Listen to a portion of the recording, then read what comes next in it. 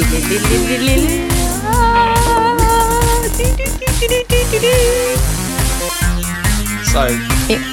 another awkward start to the podcast. No, that wasn't awkward. That was fun. Just us making noises again. Oh, did you record all that? Oh, yeah, absolutely. I mean, I think... You can fade it out, surely. Well, that would... No, it's more fun. It's like when it starts, like last time when it was you going la, la, la, la, la. That was because I wanted a do-over. I know, but it was brilliant. I think basically we're just doing this to embarrass Bilen, but then Bilen never listens to the podcast, so... Do you not? No, I can't stand the sound of my own voice when it's recorded and played back to me. It's the thing, though, isn't it? No one likes the sound of their own voice. Mind you sound like a professional. Like, I don't know. I am a professional. Well, perfect radio voice. I am actually a professional. I do that. That was a really stupid thing to say. But I'm just trying to, your voice must sound like good to you because you sound... It doesn't sound good to me. Everyone's voice sounds weird to them. It's because what you hear on the inside of your, what you hear is kind of within your own body. So you do sound different to what you hear when you then have it recorded and played back to you. But your voice just sounds like so much clearer. Teach me. I want. I can teach you some good kind of voice skills. Radio voice. But you learn to just enunciate. Okay, so I need to learn. But I did notice that every time I said the word switch in the last few podcasts, I was going switch. I really like the Nintendo Switch and Shrine. Really Shrine. Yeah, I don't know why. A bit like Sean Connery. Sorry, I'll just start. Yeah. All right, so let's. Well, I guess we can start to. We can go through what we're going to be talking about today. So we're going to be looking games. at games. Oh, hello everyone. By the way, we didn't say hello. Hello. Shall we introduce ourselves again? Yeah, I'm Jem. And you are?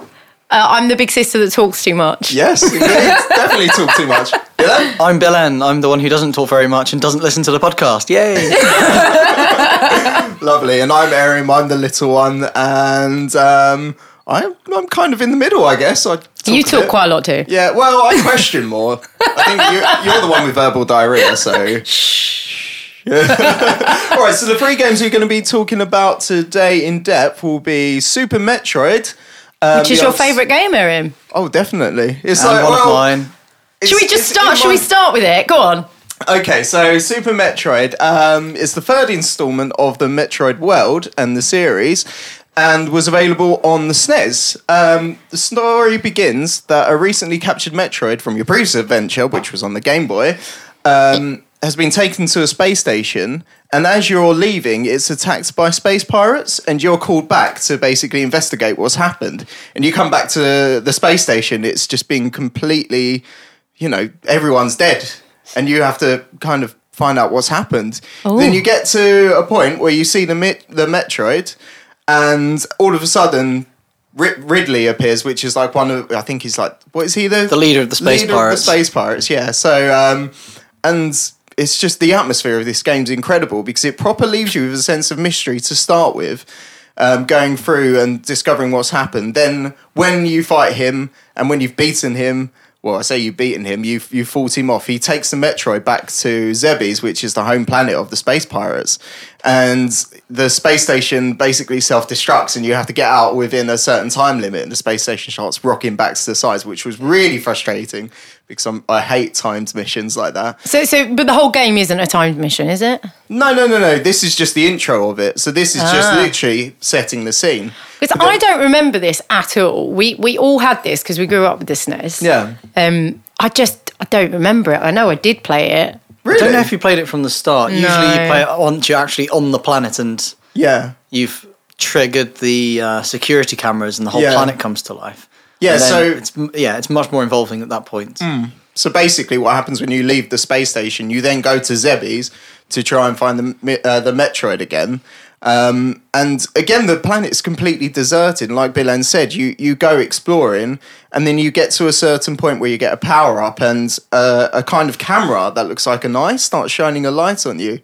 And as soon as that happens, you come back up a lift, the whole planet just wakes up and there's aliens everywhere all of a sudden. And that's the game proper. Yeah, and then it just proper throws you in. But and this is a sort of classic platformer with gun. Yeah, it's not. Well, it's a platformer, but it has its own genre named after it, Metroidvania, because it practically invented the whole idea of you go where you like, but it's gated based on which power-ups you have. Yeah. Right.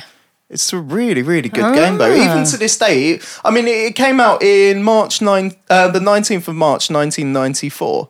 But I still feel proper old school. Yeah, but even to this day, like the atmosphere and the music is just incredible. I do remember the music, and I know because occasionally when I'm bored, I'll listen to Nintendo radio on TuneIn Radio or something, and I do recognise the music because you guys used to play it a lot, but I just don't remember the game very much. Oh, it's such a good game, though. I remember Samus, but we'll have to get you to play it again. Samus, best character ever.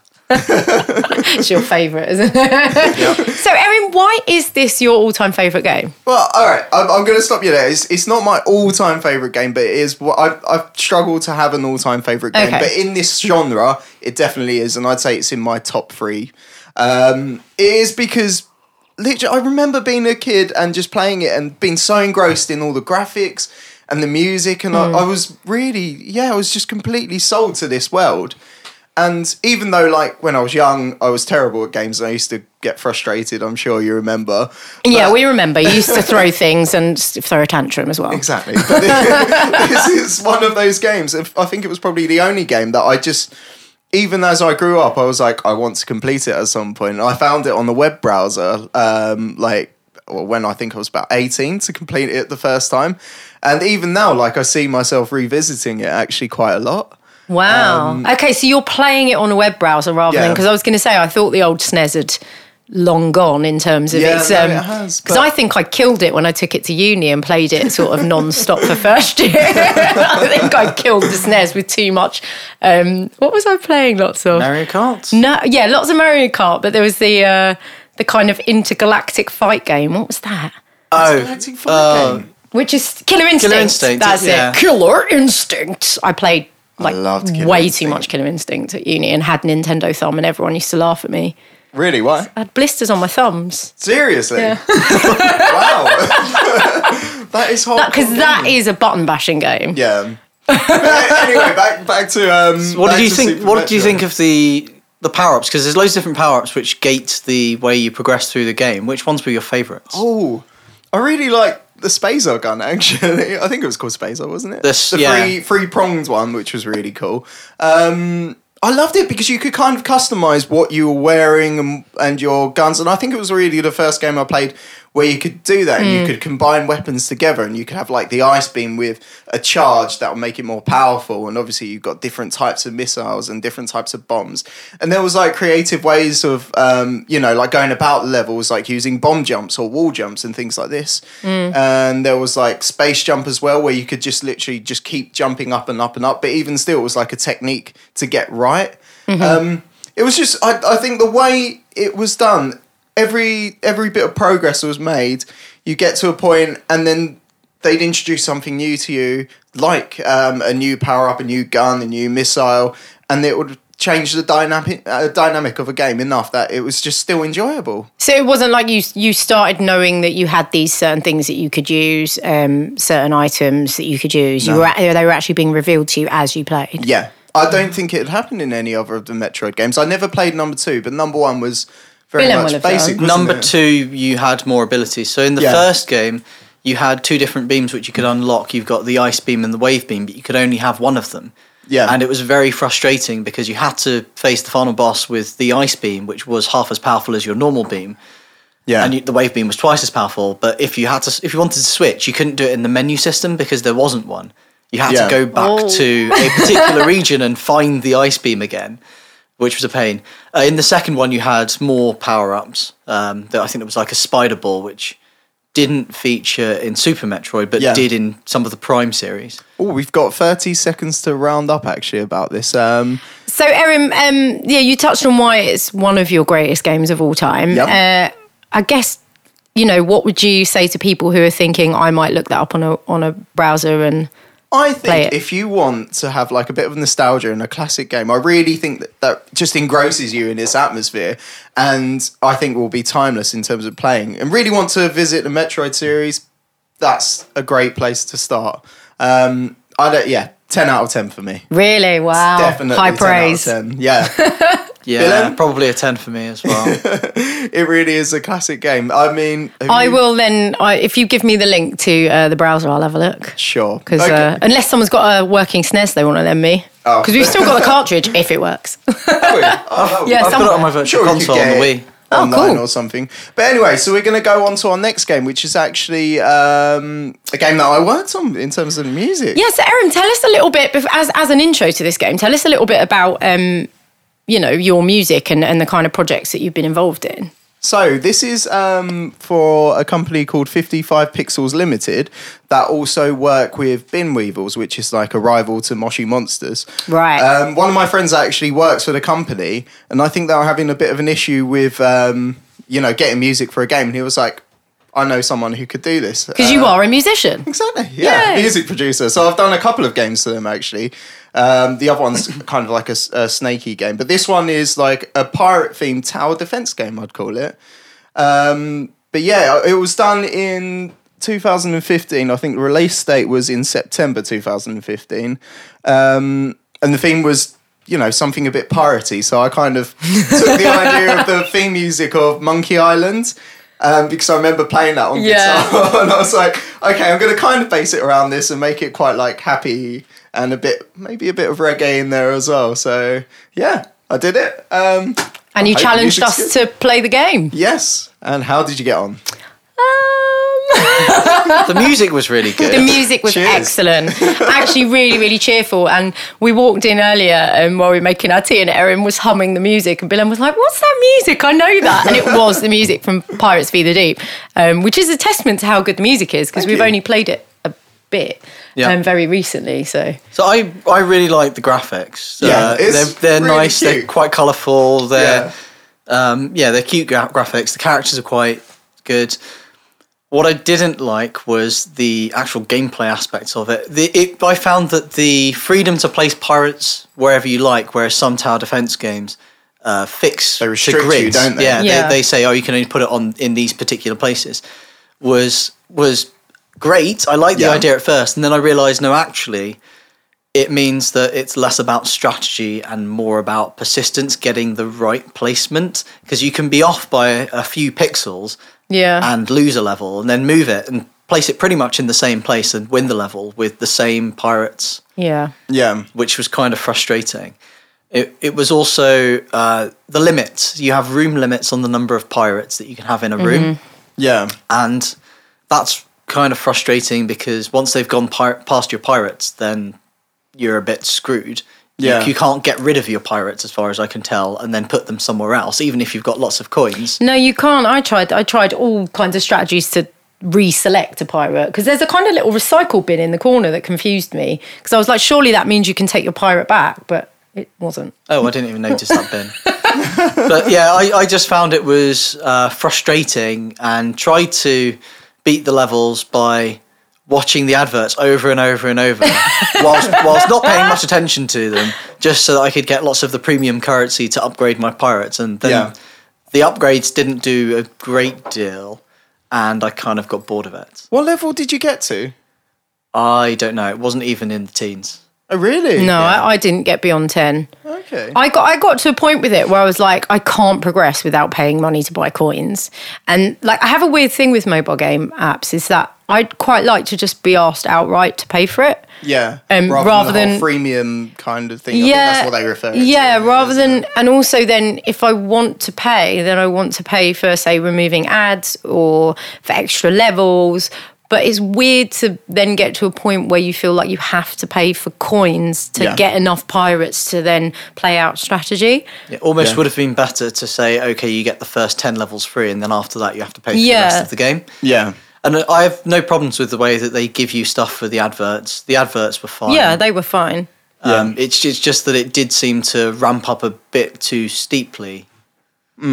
Yeah, it got to the point where there was no way you'd have enough coins for the amount of pirates or the level of pirates that you needed to defend your ship and your treasure. So it just got a little bit, And fine, like, so say you pay your $3.99 and you get some coins, like, fine. But then I feel like the way the game was structured, you would need to keep paying out for coins. But like Bill said, I just found it a little bit frustrating. And having played things like Plants vs Zombies, which is one of my favourite kind of tower defence style games on mobile. Yeah. I just love how that works, and like I'll happily pay for that game and play it again and again and again. I played both like 1 and 2 pretty much religiously.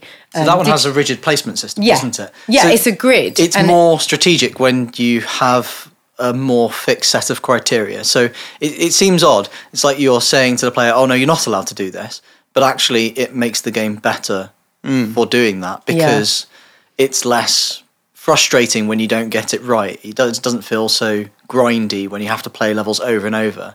Yeah. And I think with something like Plants vs Zombies, there's a real sense of progression because as you go on, you get different types of plants as well, don't you? And they each have their own kind of abilities as well. You'll have ones that freeze, ones that shoot a couple of times, ones that will... I think there's one where it shoots and then it comes back kind of like a boomerang as well.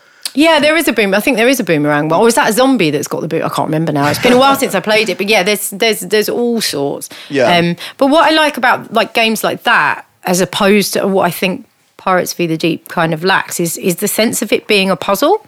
Yeah. It just felt too much like Bill says, like splitting hairs on positioning. It didn't feel like, right, I'm going to calculate the solution to this. And once I've calculated the solution, I'll beat the level. Yeah. Didn't really feel like that, did it? No, I agree with that. All right, so we're just rounding up. We've got about 30 seconds left on this one. So what do you think needs to be improved then? I guess what we've just outlined. Like, I'd like a grid system. I'd like them either to say pay $3.99 outright, which like maybe with a few levels as a free trial. Although I disagree with that point. I'm happy with the... just pay? I'm happy with it being free with adverts. Okay, fair enough. So what would you rank it? I'd say about 4. 4? Yeah, I was going to say about 4, 3, maybe 3.5. But the music, I'd rank 10 out of 10 because it's fantastic. It is actually the theme is fantastic. Yeah. The graphics, the music, it all looks very gorgeous. Gameplay that lets it down. Yeah, and that is the whole point of a game. It's not something I'd want to pick up while I'm bored on a tube whereas there's a lot of other mobile games that you'd play again and again when you're bored. Yeah. So yeah, what would you give it, Erin? Because you like the game a lot. I love tower defense-y kind of things. I actually got quite far. I think I got to about level 15, but then I don't have my phone anymore. Unfortunately, it broke. And that definitely wasn't because you got frustrated and threw it at something. No, you didn't throw it into the deep with frustration at the game. In all fairness, like my phone was one of these phones that was like deemed to be waterproof and accident proof, and I dropped it while I was at Centre Parks, and it just smashed. Oh no! I know, it's very upset. But anyway, on to our next game, which will be Mario Kart 8 Deluxe. Who wants to start us off on this one? Yeah, so how about... Well, this just came out. It came out on Friday, and I got it on Friday. But as a little background intro, Bill-En's going to talk us through the game that it's kind of based on. Well, it's not really based on it. It is Mario Kart 8, which came out on the Wii U a couple of years ago. I think it's 2014. 2014, 3 years ago. Yeah. And it's basically that plus all of the DLC content, which is 4 extra cups. So that's an extra 16 racetracks, some of which are really cool. Yeah, some of them are amazing. My favourites being Mute City and Big Blue from the F-Zero series. I love the F-Zero series. Which makes me think that they really need to do another F-Zero. Do you know what? As you said that, I thought now that is a game I would like to revisit, F-Zero. Definitely, excellent. We'll have to go over that at some point. Yeah, so in addition to that, we've got a whole load of Yoshis who are identical, so that's not great. You've got Link for the first time in a Mario Kart game. The villagers, you've got some Splatoon characters and a few returning characters from... And Splatoon cars. Yep, and Splatoon cars, a few returning characters from older Mario Kart games like King Boo. Yeah. I haven't had a chance to test any of those out in the new version. But the DLC is great. Having however many cups it is now, 12? Is really cool. And the 200cc mode is ridiculously fast. Crazy. Oh, I didn't realise it was... Because normally it goes up to 150, doesn't it? Yeah, but I think 200cc was in Mario 8 as well, right? It was one of the DLC. Yeah. Okay. Sorry, Mario Kart 8. I should make that. It's ridiculously fast. It really suits the F-Zero levels. And say something like Rainbow Road. No. Some of the other courses, you have to turn before you can even see the corner. Yeah, because so you're going so fast. Yeah. The other difference is you've got battle mode, which is making return, which didn't feature at all or didn't feature heavily in the original Mario Kart 8. Which is a shame because it's so much fun. Yeah, I really like battle mode. Even though we all played before we recorded this podcast, and I got my ass thoroughly whooped in battle mode. I was rubbish. I'm sorry, I definitely got you a couple of times. I was actually doing quite well. I managed to survive with 5 balloons, just driving happily and just casually avoiding everything.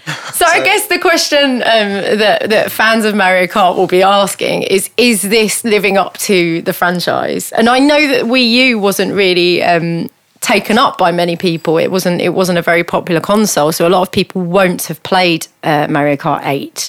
So I guess the question for people is it worth getting the Switch based on Mario Kart 8 Deluxe if you haven't already got just Zelda? Quickly, what was the value of the game? Is it full game value? Oh yeah, it's a full game. Yeah. So how much did you have to spend on it? I don't know, Jem. How much did you spend on it? I can't remember. Probably about it was just £50. ordered. Yeah, I think it's about 50. Which I think comes to slightly less than if you bought the Wii U version and all the DLC. Okay. With everything included then. Yeah. This is quite a good deal.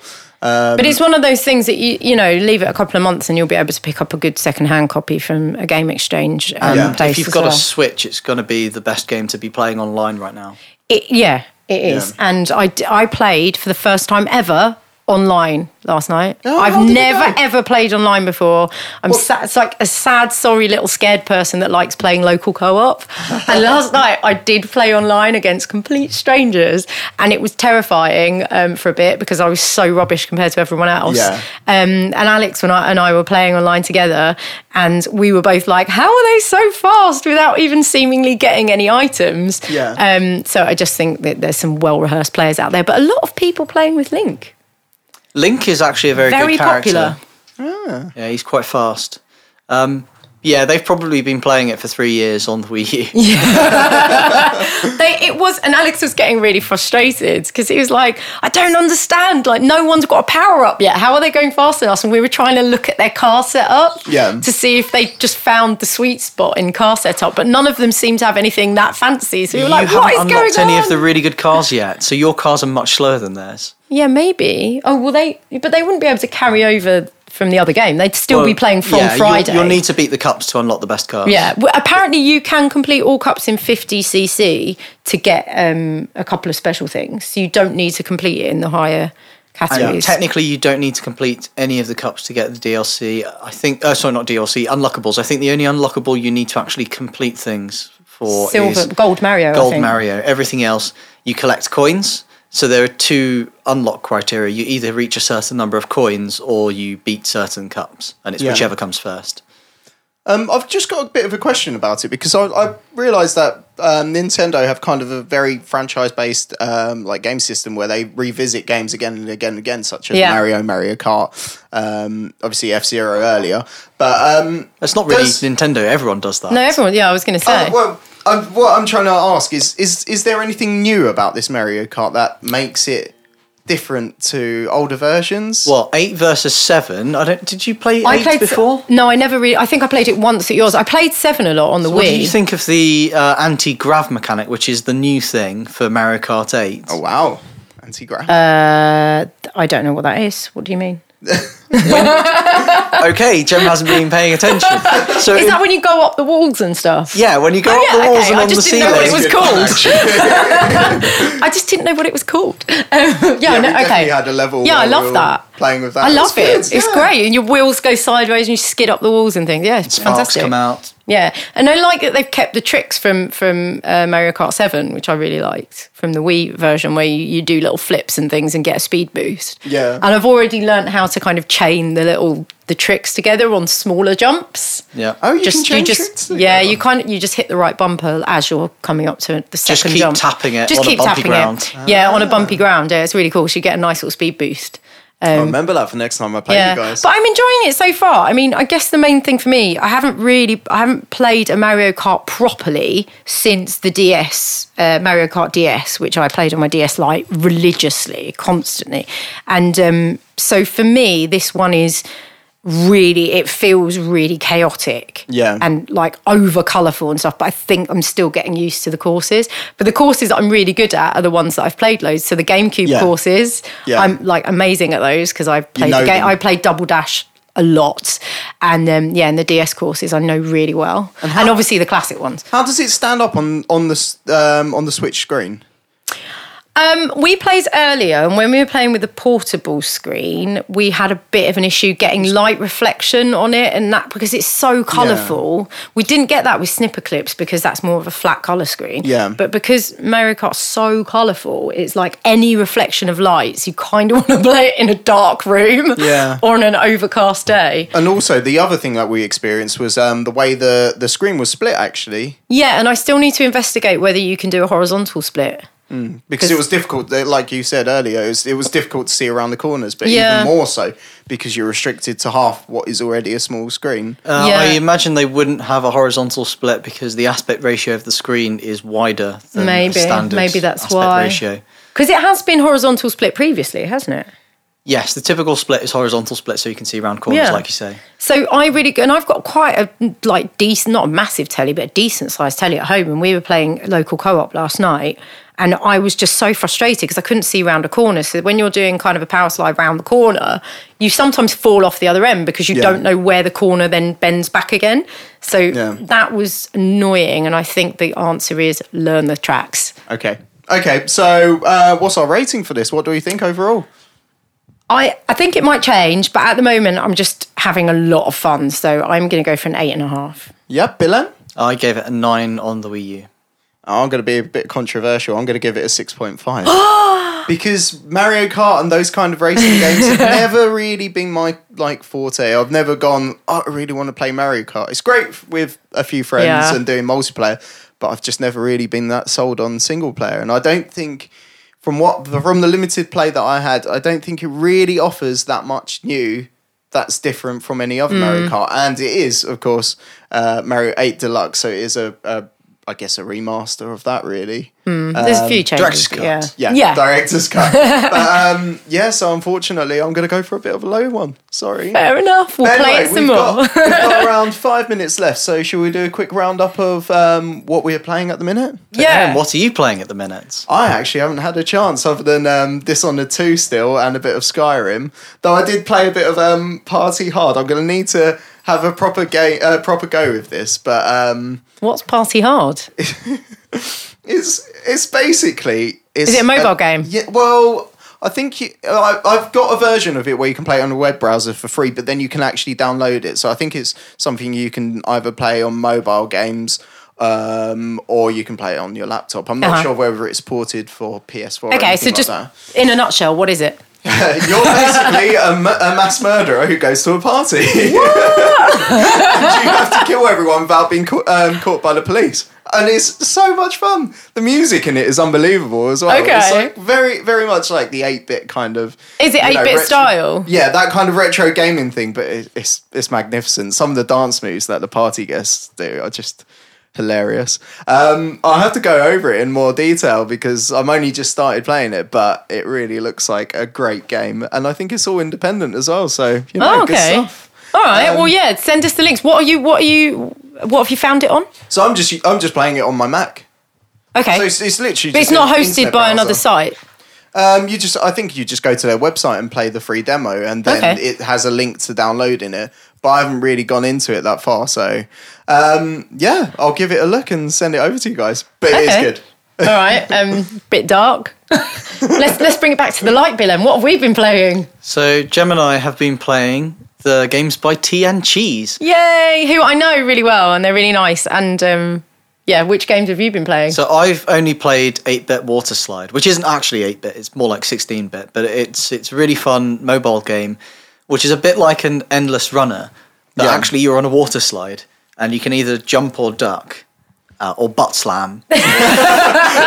or you can unlock a double jump, which is a fart in the air. So funny. It's a very crude game. Basically, what you have to do is stay on this water slide and avoid these weird death traps, which someone has decided to add to the water slide. I thought you said that you were going to lighter side. Yeah, it is though. It's really funny. It's 100% comedy. It's like cartoon violence. Yeah, it really is. And you've got a little character who, and it says at the beginning as you start the game, the object of the game is to like make his life hell or something along those lines. Sorry, I paraphrased really badly. Yeah. But Tea and Cheese are people I know through the fact that they make really hilarious short films, and a lot of them are 8-bit style animation, and then they've developed these games with DS Ancient Games, and they've developed 3, so I've had a go on all 3 recently. I played 8-bit Water Slide a while ago because that came out at the end of 2014, and I just had a go at Maximum Car, which was the second game I believe that they brought out with DS Ancient Games, and that is just brilliant and bonkers. Yeah. You're just going around a track and you can fire things at other cars and get speed. It's just bonkers. You have to play it to see. And then their latest release, which I think came out at the end of 2016, is called Fast Food Rampage. Fast Food Rampage. Yeah, brilliant. And the premise for this is excellent. You are basically kind of a Ronald McDonald style character, and you are on a war against vegans and healthy eaters. Oh, amazing. And so you basically shoot hamburgers and milkshakes and things at people and make them fat and explode. Oh, this is so relevant right now. I know. Although it did look a bit fiddly with the controls. It was a fantastic concept. Great and it looked like so much fun. But yeah, the controls did look a bit fiddly. Look a bit They were, not look, I was playing it. They were a bit fiddly, but I'm just wondering if I just need to get better at operating them. But whereas 8-bit Water Slide is really responsive, isn't it? Yes. I mean, you're jumping and then on, I think, Android, iOS. Yeah. Oh, brilliant.